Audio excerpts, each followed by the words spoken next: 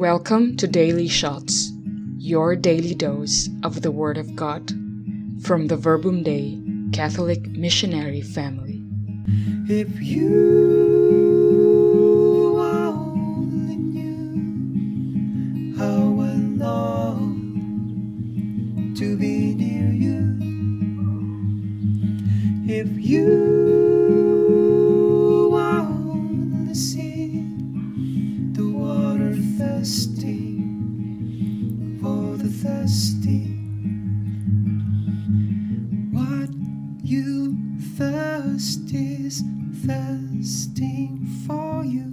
What you see is seeking you.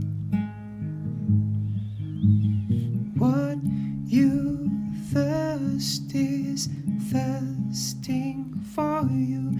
What you see is seeking you.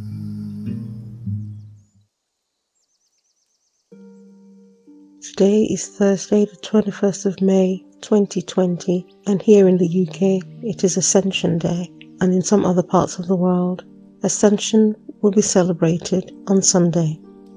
The Gospel reading is taken from Matthew 28, 16 to 20.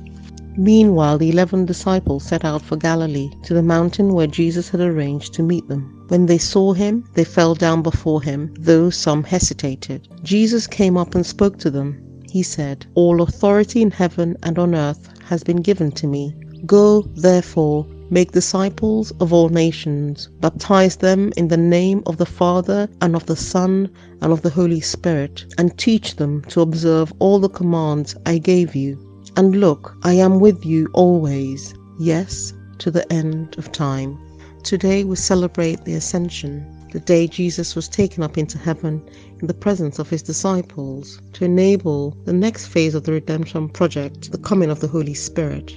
As we remember from last Sunday's Gospel reading, Jesus promised, "I shall ask the Father, he will give you another Paraclete to be with you forever, the Spirit of truth. I shall not leave you orphans, I shall come to you. In a short time the world will no longer see me, but you will see that I live, and you also will live. And you will know that I am in my Father, and you in me, and I in you." And in today's Gospel reading, the disciples now set out for Galilee, to the mountain where Jesus had arranged to meet them. And understanding that Jesus too has sent us an invitation to come to him, to be with him. Have we opened our invitation from Jesus? Why did Jesus ask for his disciples to meet on the mountain? And understanding that is because as we are figuratively walking towards the mountain, it enables us to let go of whatever we may be carrying in our hearts, issues with work, study, life, so that we can have an encounter with him, devoid of distractions of the world being removed, so we can be ourselves in front of Jesus, to be able to be attentive to him as he's always attentive to us, and to be able to listen to what he has to say to us. In the passage it goes on to state that Jesus' disciples, when they saw him, fell down before him, although some hesitated. What are the barriers that prevent us from having a full encounter with God? What doubts do we carry in our hearts? What are the things or barriers that have impeded our faith? Let's ask the Holy Spirit to help us identify and overcome these barriers or doubts or things that make us hesitate in our journey of faith. And what really was powerful for me too in this reading was that even though Jesus saw that some of his disciples were hesitant, he still involved all in the redemptive project by asking them to take part in the mission, to be co-directors of the mission to go and make disciples. He says, "All authority in heaven and earth has been given to me. Go therefore, make disciples of all nations, baptize them in the name of the Father and of the Son and of the Holy Spirit."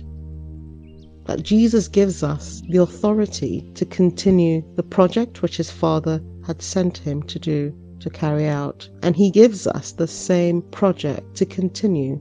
He still has that faith and belief in us.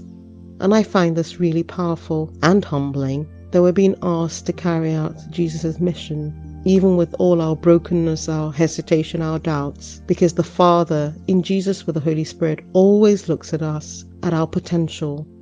As it says in John 14:12, In all truth, I tell you, whoever believes in me will perform the same works as I do myself, and will perform even greater works. Listening to that again. In all truth, I tell you, whoever believes in me, again, because the Holy Trinity already believe in us, will perform the same works as I do myself. And get this, will perform even greater works. Every time I come across this reading, it always blows my mind. The confidence that the Trinity has in our ability to continue the redemptive project on their behalf. Most importantly, because they will be walking and working alongside us. Jesus confirms in today's gospel reading that he will be with us. Look, I am with you, yes, to the end of time. So we're not asked to continue this project by ourselves, but that they will be journeying with us. They are right there by our side.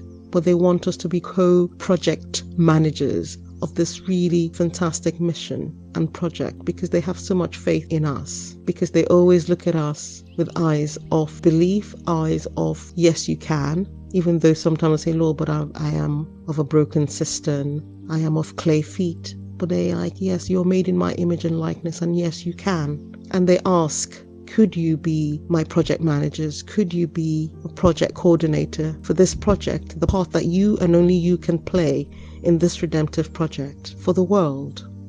And I don't think many of us Christians really believe that we can do this great work and even perform greater works, because I think our actions don't always belie that which the Holy Trinity has this awesome image of, that we can do it, that we can do even greater works. Holy Spirit, I pray that you increase our faith to truly believe this. Transform the timidity of our faith, Lord, into a burning fire of belief. Belief that then transitions or transforms our actions from timid Christians to confident Christians, to believe just as you believe in us.